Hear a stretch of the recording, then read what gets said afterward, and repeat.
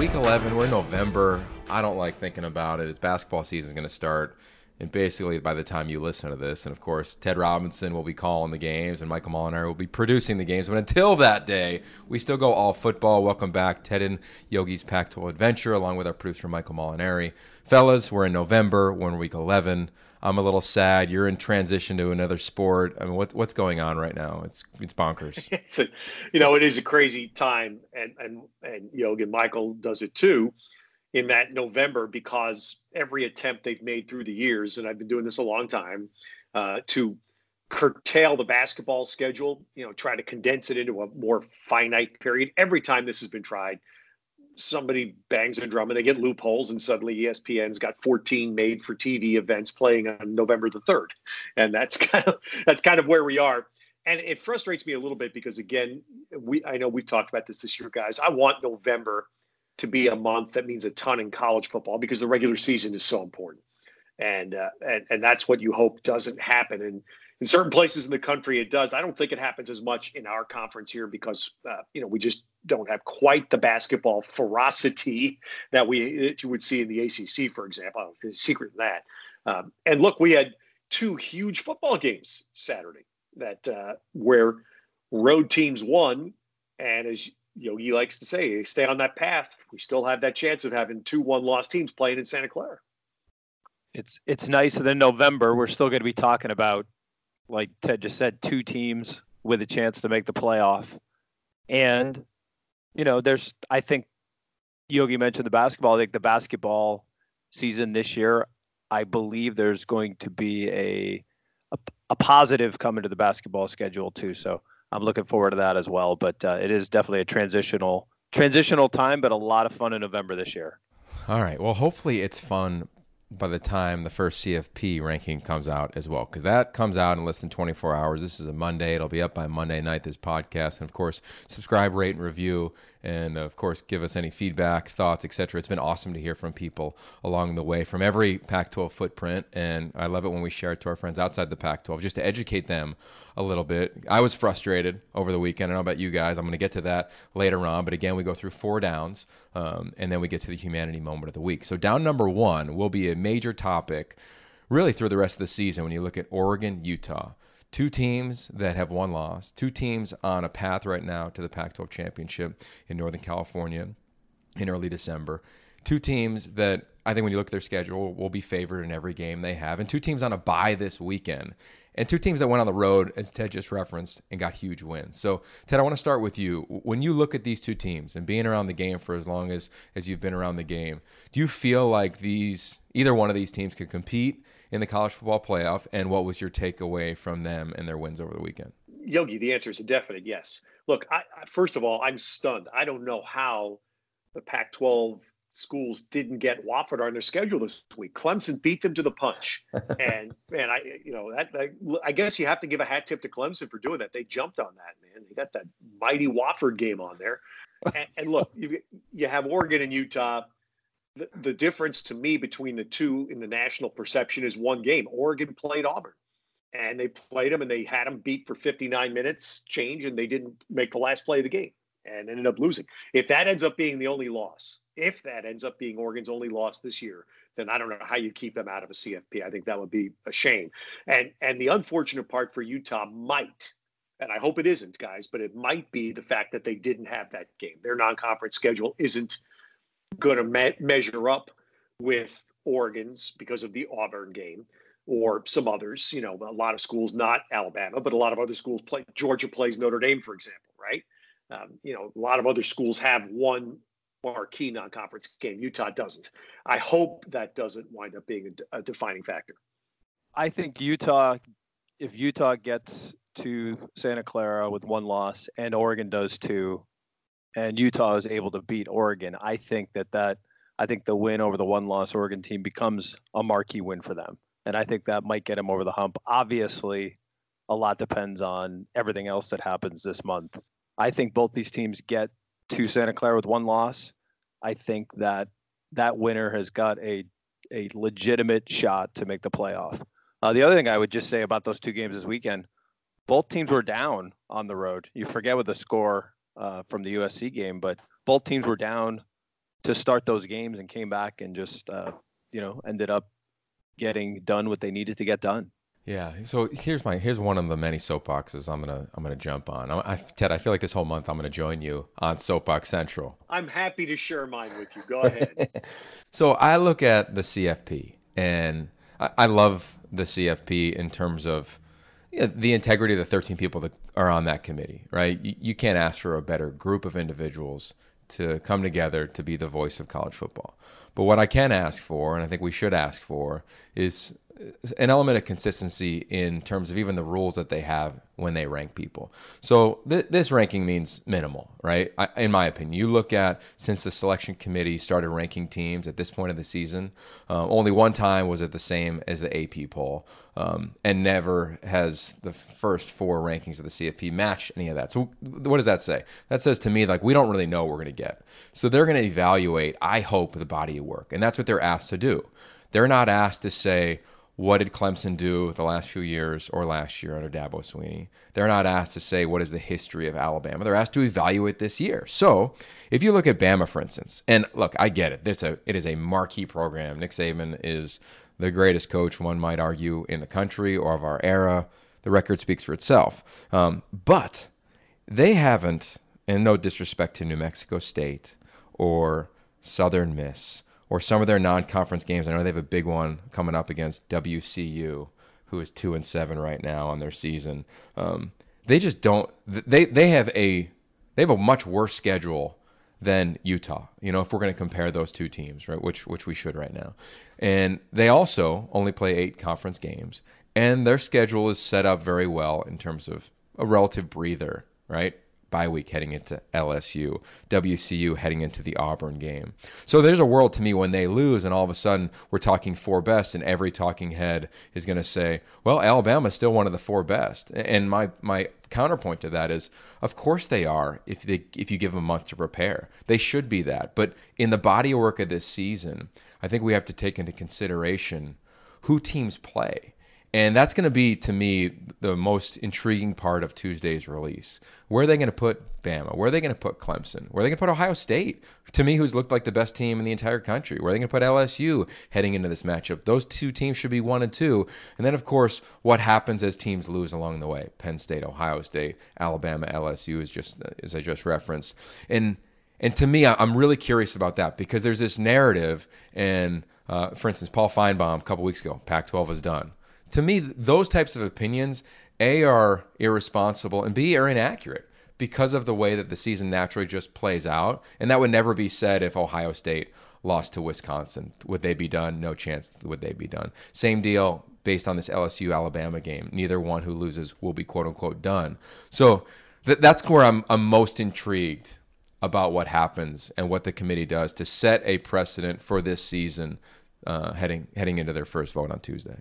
So I'm just looking, the only respectable Alabama's played 8 games. The only respectable, I'm not even saying good, respectable win they have, Texas A&M, who's 6-3.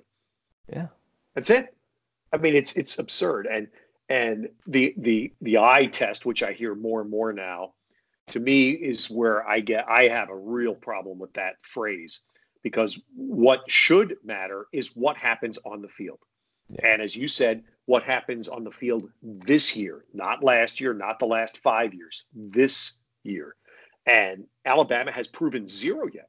Zero. I don't know where they're going to come out in the rankings. If they're higher than 4 in this week's ranking, I think that's a massive problem.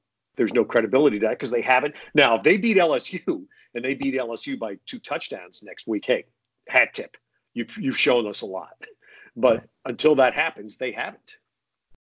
Yeah, Michael, I'm curious, where do you net out? Because, I look at this, there's arguments around good wins and great wins. There's arguments around bad losses and comparing against other bad losses. And then there's the argument around best right now versus the best in 4 weeks. Curious for you in the CFP as somebody who sits in the truck and watches teams play every weekend. And, you got a bunch of monitors on, so you got a pulse on what's happening around the country. But where do you value good win, good loss, great win, difficult loss? Because that to me is what we have, right? We got a quote unquote good loss with Oregon and no quote unquote good loss for Utah, because people aren't going to consider SC a good loss, at least where the Trojans are today. Well, I'll say first, I'll go to the basketball analogy because basketball's been picking teams for a playoff a lot longer. And I don't remember the analyst that said it, but it really doesn't matter what the poll says in February. All that matters is who are the best on Selection Sunday. And I think college football always has a lot more debate and discussion because there's less games played. But ultimately, it doesn't really matter until we're all said and done who's in the top four. But that said, I think what Oregon's done the last 2 weeks, they basically got gut punched. Washington State drove down the field to kick the game-winning field goal. So they had the tight, close game, no margin for error. And then they go down to L.A., and they get down a little bit, and all of a sudden they just turn it on and blow USC away. So I think, to me, Oregon has definitely passed the eye test. I've seen Utah enough to say to me that their defense has passed the eye test. I think their problem, obviously, is they had just a bizarre game against USC where every Hail Mary was answered for USC in that game. And right now, if Utah wins that game, which if they play 10 times, they probably win 9.5. We're talking about Utah is definitely in right now. So that's kind of my take right now. But I think I truly, like I said at the beginning, I think if we get 2 one-loss teams in that championship game in Santa Clara, I think they have as much right as anybody to say they belong. Yeah. So here's my last soapbox on this. I heard, and I got no problem saying people's names because I think you got to wear what you say. And over the weekend, I heard Joey Galloway at ESPN say, well, whoever wins that game in the Pac-12 for the Pac-12 to get in, they have to dominate and win convincingly. And I think that is utter BS when you look at how these two teams have played. I think you just need a quality competitive football game.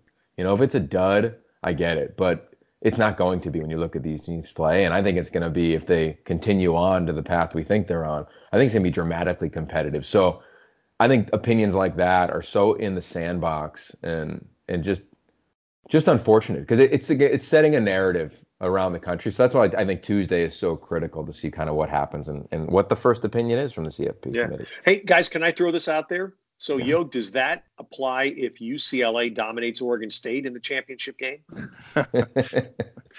I don't know. I don't think so. Yeah, well said. All right, so that was our first down, Oregon, Utah. We're going to get to UCLA in our third down, but I want to spin it back to the two teams that have had, they're on the losing end this weekend. UW, we talked last week, 3 losses at home. None of us would have seen that coming. USC, none of us could have predicted the injuries that they've had this year, specifically at the quarterback position, let alone the kid who is the backup quarterback, now the starter, and Keaton Slovis, a true freshman, undervalued recruit, 3-star recruit, et cetera, et cetera, et cetera.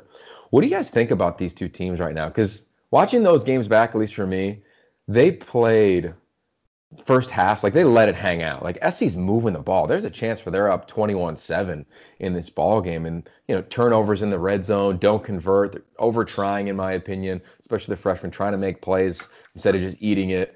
What do you guys think about those scenarios right now with those two teams? Herm Edwards. What did Herm tell us about Jaden Daniels, right? Yeah. It's okay to be a freshman. And I thought watching, and we were watching, admittedly, out of the corner of our eye because we were at UCLA doing the game. But Keaton Slovis played like a freshman, and just an awful red zone turnover when they were going in to take a 2-score lead. And it was still the first half, but it would have been a 2-score lead.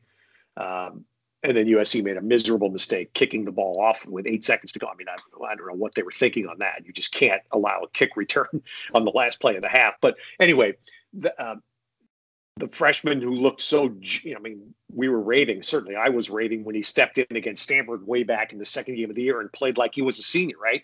Well, he looked like a freshman. And to Oregon's credit, they took full advantage. The other one to me, guys, the flip side is that from the Washington angle, they came out and they smacked Utah physically. And I'm guessing Utah hadn't been hit this year like that. And Washington has the lead. Washington has the lead in the third quarter. And to Utah's credit, this is where I think they take their great pride from this game, is they rebounded from that. And they come back and win the game. And it was actually more, it was a late Washington score that made the final a little closer. But to me, it was that other side of the coin where Washington really came out and played their game. Utah responds. Credit to Utah. But if you're on the Washington side, guys, don't you think what disappointment? Because on their home field, they have leads on both Oregon and Utah in the third quarter, and they don't win either game. It's great for Oregon and Utah, but that's really got to stick in Washington. That's the shocker to me is at Husky Stadium, what's been happening this year. And don't forget about Cal too, about 9 hours after they started. But it's 3 losses at Husky Stadium. Pretty amazing. And for SC, it's the penalties, Yogi. That's to me the undisciplined penalties. And I think that's really got the fan base upset because those are seemingly correctable errors that are not being corrected. Yeah, Michael and I both live here in LA, and it's hot right now. It's gonna be interesting to see what happens, right? A lot of rumors about their AD, hiring one. We'll see if that becomes official this week, and it's gonna be fun to kind of watch them compete in the last month of the season. There's still crazy worlds out there.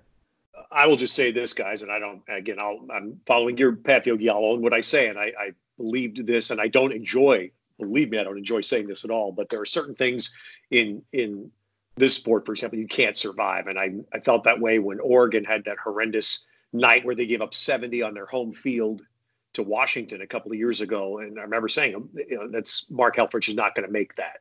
And that's certainly was the vibe in LA yesterday.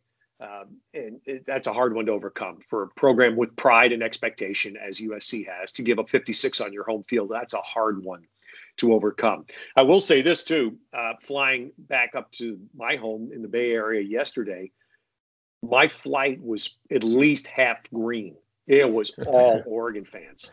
I was coming out of Burbank Airport, not even out of LAX, and it was incredible Oregon fans, which projects back to our first down. CFP, a team that would travel. And we know Utah travels as well, but boy, do the Ducks travel. And they traveled for this game at USC. Yeah, it was big. I think my last note on, really these 2 games, all right, Oregon, Utah. For Utah, I think that was the best win in Kyle Whittingham's career. I know that's a strong statement, but I think on the road against the defending champs, it was huge against a team where they just haven't been able to get over that hump. You go back and watch all the games in recent history. There's been something, right? Dante Pettis punt return, Jake Browning late drive, how they use timeouts. I mean, there's literally like you could do a documentary on Utah and Washington in that matchup over the course of the last few years. So for Whittingham to get the win was huge. For the Ducks to come into LA, right? We've used the phrase the Cali flock in recruiting, right? It's everybody flying north from California, specifically Southern California.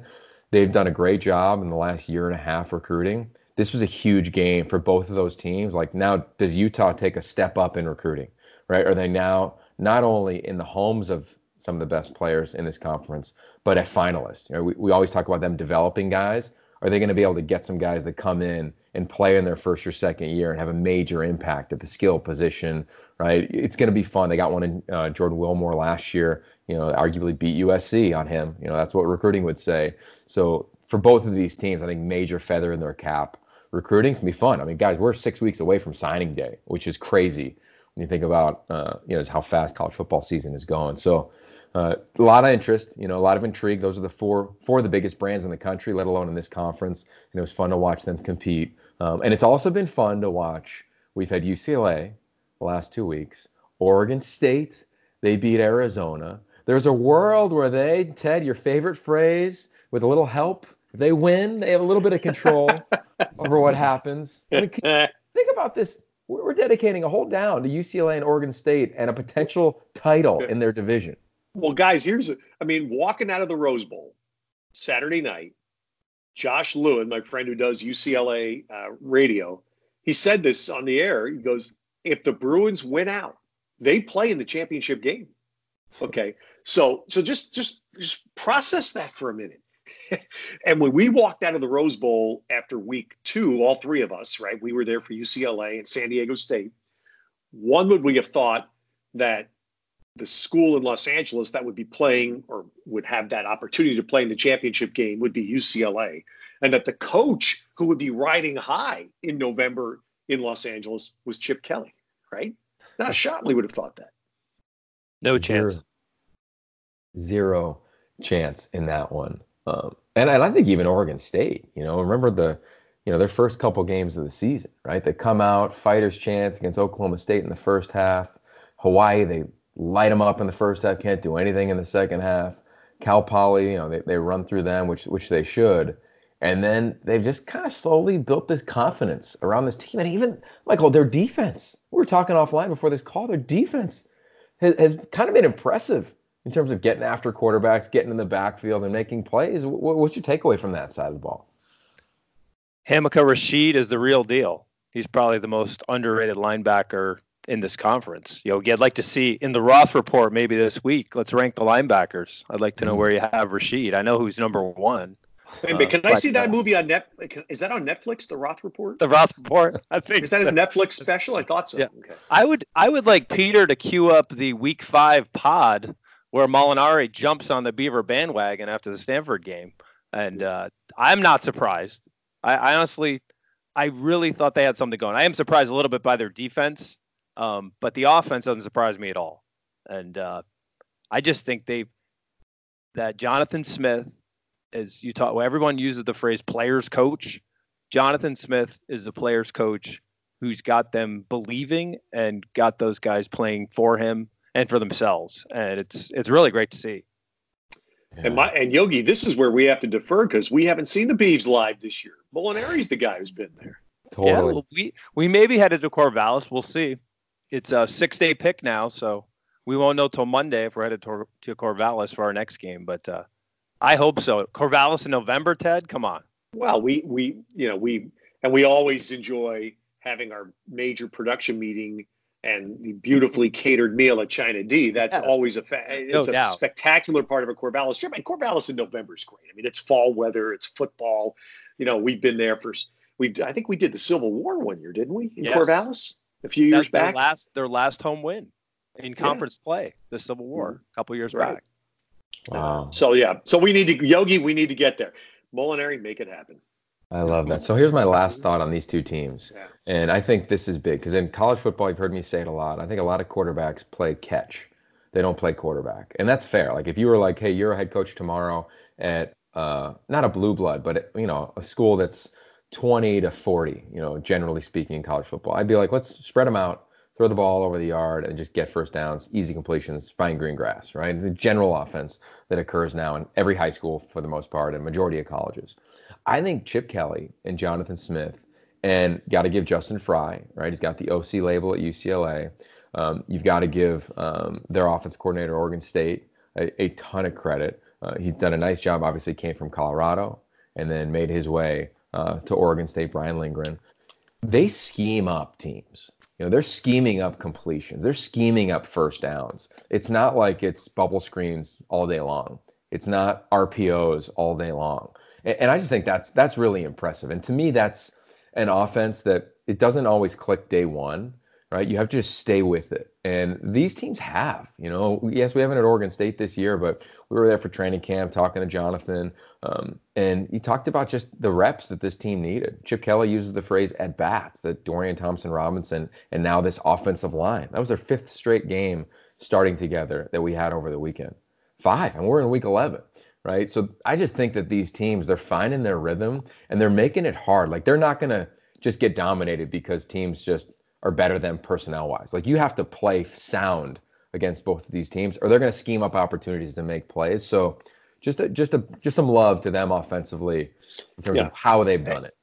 So Yogi, that transitions into a great point because we talk about Oregon State and where they are right now. Now they've got a major test because they have the last Friday night game of this season for the conference is this Friday. They have UW.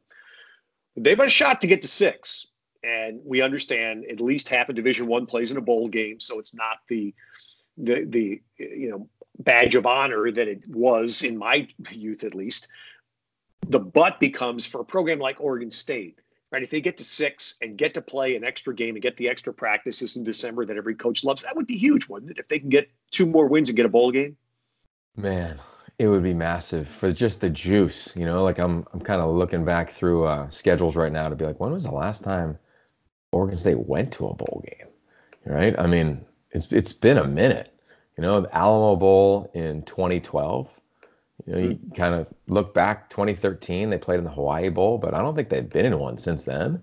So, yeah, man, it would be huge for recruiting early on, obviously, and then to your point of the repetitions, and even getting a guy like Tristan Gebbia, the projected starting quarterback next year, some reps, and it'll be fun. So if you look at kind of the teams and who they have, where they have them, the Beavs, right? They got a Friday night game against Washington.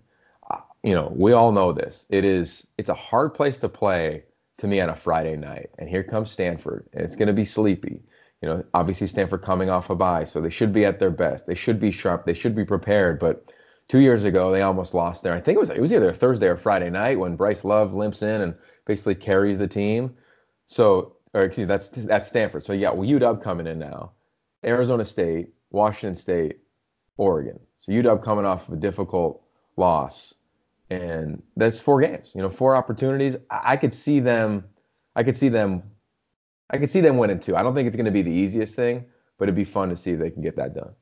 Yeah. I mean, for that program, we saw Colorado again Saturday night. They're scuffling right now. It's a tough place to be. They're likely not going to get to 6. They've only been to 1 bowl game in how many years? 15 years or something. So for that kind of program, I don't know if Arizona can pull itself together. They're clearly having tremendous struggles on defense. Those are the programs that the 6-win line means something for, isn't it? Yeah. I'd say for UCLA too. I think that's right, that's Michael. That's a stepping stone for them in the Chip Kelly era for sure. Yeah. And I think they're going to get there. Oh, okay. So Utah, well, SC, they need to win. Cal. They need to win one of the 2 on the road because they'll have Cal at home, but they've got to win a roadie, don't they? Wow. Okay. All right. So it's gonna be fun. We got a lot going on in this conference. Bowl games or bowl potential is up in the air. I look at a team like this weekend. We have Cal, Washington State. Washington State, they got to win too, right? And you look at their schedule, it's not like any of them are locks, right? This Cal defense has had the air raids number the last couple of years, even though they've kind of split in those games. Stanford, there's a world where they're just getting better and better. So we'll see what happens if they can put points on the board. Oregon State, we just talked about, that game will mean a ton. And then the finale against UW, who I don't believe Mike Leach has been able to win the Apple Cup yet. So what do you think about this game, fellas, that we have this weekend with 2 teams that are trying to potentially get to the postseason? Yeah. And at least to me, I always, because you guys know me enough to know now, I'm a contrarian. So I look at the other matchup. I say, can Cal get something going on offense? And we don't know if it's going to be the freshman quarterback or don't know yet. But, that's a struggle against a Washington State team that hasn't been good on defense this year. Can Cal get something going on offense? Because as you said, Justin Wilcox with a bye week is going to have something. They'll have something ready with Tim DeRuyter on defense to at least slow air raid, but that won't have a great impact if they can't score, right? So can Cal do something on offense? And we haven't seen the Bears live yet either, so I'm interested to see if it is the freshman. You probably, was he an Elite 11 guy, Yogi, the quarterback? He was not. No, he didn't make it to the finals. Yeah. Okay. So I've never seen him. I don't know much about him. I'm fascinated to see if he's indeed the player. Is this a guy, because Garbers will be back.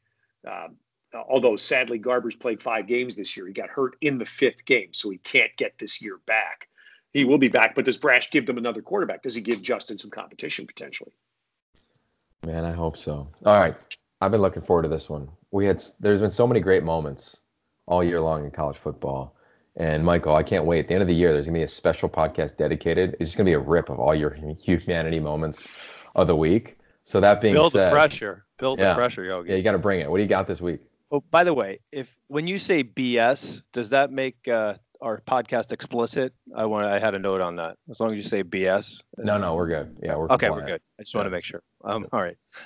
Well, this is an easy one because Ethan Vernia was a great story from the week prior at Arizona State. So we decided, hey, let's tell the people who don't know, because a lot of people do know, but he wears number 36 in honor of Nick Pasquale, who tragically passed away in 2013 in an accident. And from the Jim Mora era, they wanted to honor that walk-on player who really, is a fascinating and important teammate, and Pasquale was a great teammate. So this in training camp, Fernia was honored with his number 36. Pasquale's family was there, and it was quite an honor. And then a couple days later, he was given a scholarship. So we wanted to tell people about that moment. So we had a chance. We sat down with him on Friday, which was fantastic, getting an inside look at his life and his journey.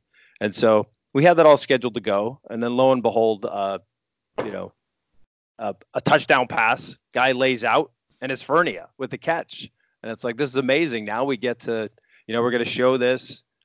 And Louis Johnson's ready to go with our Beyond the Hash Marks to tell that whole story. And it was great. And the timing was perfect. It was really nice TV, and things work out sometimes. But the two things that I wanted to bring up in this moment were when we spoke to Dorian Thompson-Robinson after we spoke with Fernia. And a lot of times you hear, this guy's a great teammate, wonderful kid, great story. But you know what I knew it was all true is when I asked DTR, I just said the word Ethan, and you were there, Yogi, his eyes lit up, the smile on his face, and you knew it was all true, that the love that DTR has for this guy and the rest of the teammates do. It's great to see. And then the other thing I wanted to bring up is what Ethan told us. He's in his last year of eligibility, but he wants to play another year. And he played one play a couple years back, which is preventing him from getting that year. And he's going to petition the NCAA. And the NCAA lately has had a trickle of good decisions. So I'm hoping that common sense prevails. And I want to get the bandwagon started right now. Ethan Fernia deserves another year at UCLA to do the great things, to continue what he's been doing and do the great things that he's been doing this year. So NCAA, if you're listening, Ethan Fernia, one more year. I'm sorry, I'm just picking myself up off the floor. You said good decisions? Wow. Trickle, Ted. Yeah. No, and look, that's great job, Michael. Well said. And the other thing, if I can punctuate, give a little humanity tip of the hat to Chip Kelly. He called the play, right? Do you think Colorado was prepared for Ethan Fernia running a go route on him? and Chip Kelly calls the play and gives Fernia a shot, and DTR puts the perfect ball in there. And that's the other thing we've seen. Like we've seen back-to-back weeks, guys, how well Thompson-Robinson's playing now. Later into his second year, and a guy that, as you said, Yogi hasn't played a lot of quarterback. But anyway, to me, Chip Kelly gets a little bit of a tip too, because he recognized that moment and gave the opportunity for a ball to go deep to Ethan Fernia. Yeah, there's times in games, and I've been doing this about, I think it's year 11, but you learn early on as a broadcaster that, like, when there's great moments, just shut your mouth. And to listen to you, Ted, call it, and then to hear Louis, tell his story as Michael referenced, I had the chills for about 2.5 minutes, just because the journey of a walk-on, as he so eloquently described sitting down with us on Friday, was spot on. I've lived it. You come in and you're not going to get reps, and then you get 1, and you fight your tail off to get 2, and then you get 3, then you get trusted, and maybe you get 10, and you get on special teams, and then you just hang with it. And what I loved about what he told us on Friday was when training camp ended, he was like, man, I didn't get a scholarship. Because, walk-ons, you kind of have these tentpole moments where history would say this is when someone gets offered a scholarship. And when you don't have it, and there's anticipation after practice when camp ends, like, all right, today's the day. One of us is going to get it. And he said he didn't get it, and he was bummed. And he called his dad, and he said, hey, I don't think it worked out. And his dad said, hey, don't worry about it. You're playing, you're competing. And he said it was just, I think it was 2 or 3 days later where Chip announced it in front of the team that he got it. And I can remember that day and the phone call to my dad. He told us about the call to his dad. And I just loved watching it, and to Chip to call it, to Dorian to throw it, and to see that sideline erupt. You would have thought that they just won the Pac-12 South championship was special. And I thought that it was as covered. For a guy who sat in the shoes, Michael, I thought that what you did and how you guided that moment was like everything a walk-on could dream of. And I hope that he gets that clip from UCLA and just saves it, 20 years from now to be able to replay it to his family or whatever it is. Wait a minute, Michael, let's be clear. This isn't really Michael. Scott Barkey, our director, was all over that. Team effort. Let's make sure. Way to go, Scott. Team effort as always. One more year, NCAA. One more year. Yeah, one play. Come on. And Yogi, the other part you touched on in your story as well. When you watch enough football, as I've now had the chance to do, Michael's had the chance to do, you gain such an appreciation for special teams and how important it is. And in the pros, it's an extraordinary profession. It is a profession unto itself. It's just special teams. But in college, how it can be the gateway, and it was for you. And Ethan Fernie has said the same thing, right? That was his gateway, was to get on and prove himself by playing teams. Yeah. There's a word, you often hear, we're on these campuses all the time. And if we talk to like the backup at any position who's a scholarship player, the majority of them would say they're getting hosed. Man, I should be playing more. And I just don't believe that ever is true, because coaches play people they trust. And that's why you see walk-ons playing, right? We're going to see it in our game this weekend. Look at Cal on their offensive line. They're playing some walk-ons. You have to just play guys you trust when your job is on the line and a game is on the line. And for quarterbacks, they're going to throw it to guys they trust. And you could look at the UCLA receiving corps, and there's a lot of better-looking wideouts, guys that even have better, everything about them in terms of how they run routes, their ceiling, their size, their skill set, their wingspan, their catch radius. But this guy's trustworthy, and that's who you bet on. And it was just so cool to see that guy run a go route. It wasn't like a hitch. It was like, hey, me versus you, throw it up, house call in the Rose Bowl. He grew up watching his first football game. I think he was 5. Was watching USC Texas. He grew up in Texas, Dripping Springs to be specific, and he dreamt about playing there, and he caught it in the end zone. Come on, man, it was awesome. Hey, one other thing, this doesn't happen. We're not talking about this without Steve, Shanna, and Andrew, the UCLA Sports Information staff, getting us access. So for anyone listening who works on Sports Information staff schools, we can tell these stories because we're given the access. So we can't thank them enough. Amen. All right. Well, I can't thank you guys enough. Week 11 of this podcast in the books. Hard to believe, huh? Yogi and Michael, bring your jackets up here. It's Berkeley, Saturday night. It's going to get a little cool. Lewis Johnson was not thrilled when I told him that. Lewis is a warm weather dude, man. I said, Lewis, bring some lined clothing. Now with our fallback time, it's going to get a little chilly second half at Berkeley. Hey, it's Palouse weather, so the Cougs will be fine. But you Southern California dudes, be prepared, all right? I love Getting the coat out right now. Yeah, that's right. That's right. All right, cool, guys. Well, this has been awesome. I'm sure we all will be rewatching HBO special in Washington State, gearing up for our game on the Pac-12 networks. Check it out this weekend. If you're looking for some good football, we'll be all over it. Cal Bears, Washington State. It's going to be a fun one. A lot at stake. 2 teams trying to get to the postseason. Should be fun with 2 teams coming off a bye. And then this conference. I think it's going to be as interesting as any conference in any part of the country over the course of the last month of the season. We'll have you covered right here every week. Ted and Yogi's Pac-12 Adventure with our producer, Michael Molinari. Share, rate, review, subscribe. Tell us how to get better. We love getting feedback. We appreciate it. Back to the film study, fellas. Let's get ready for our game this weekend. Talk to you soon.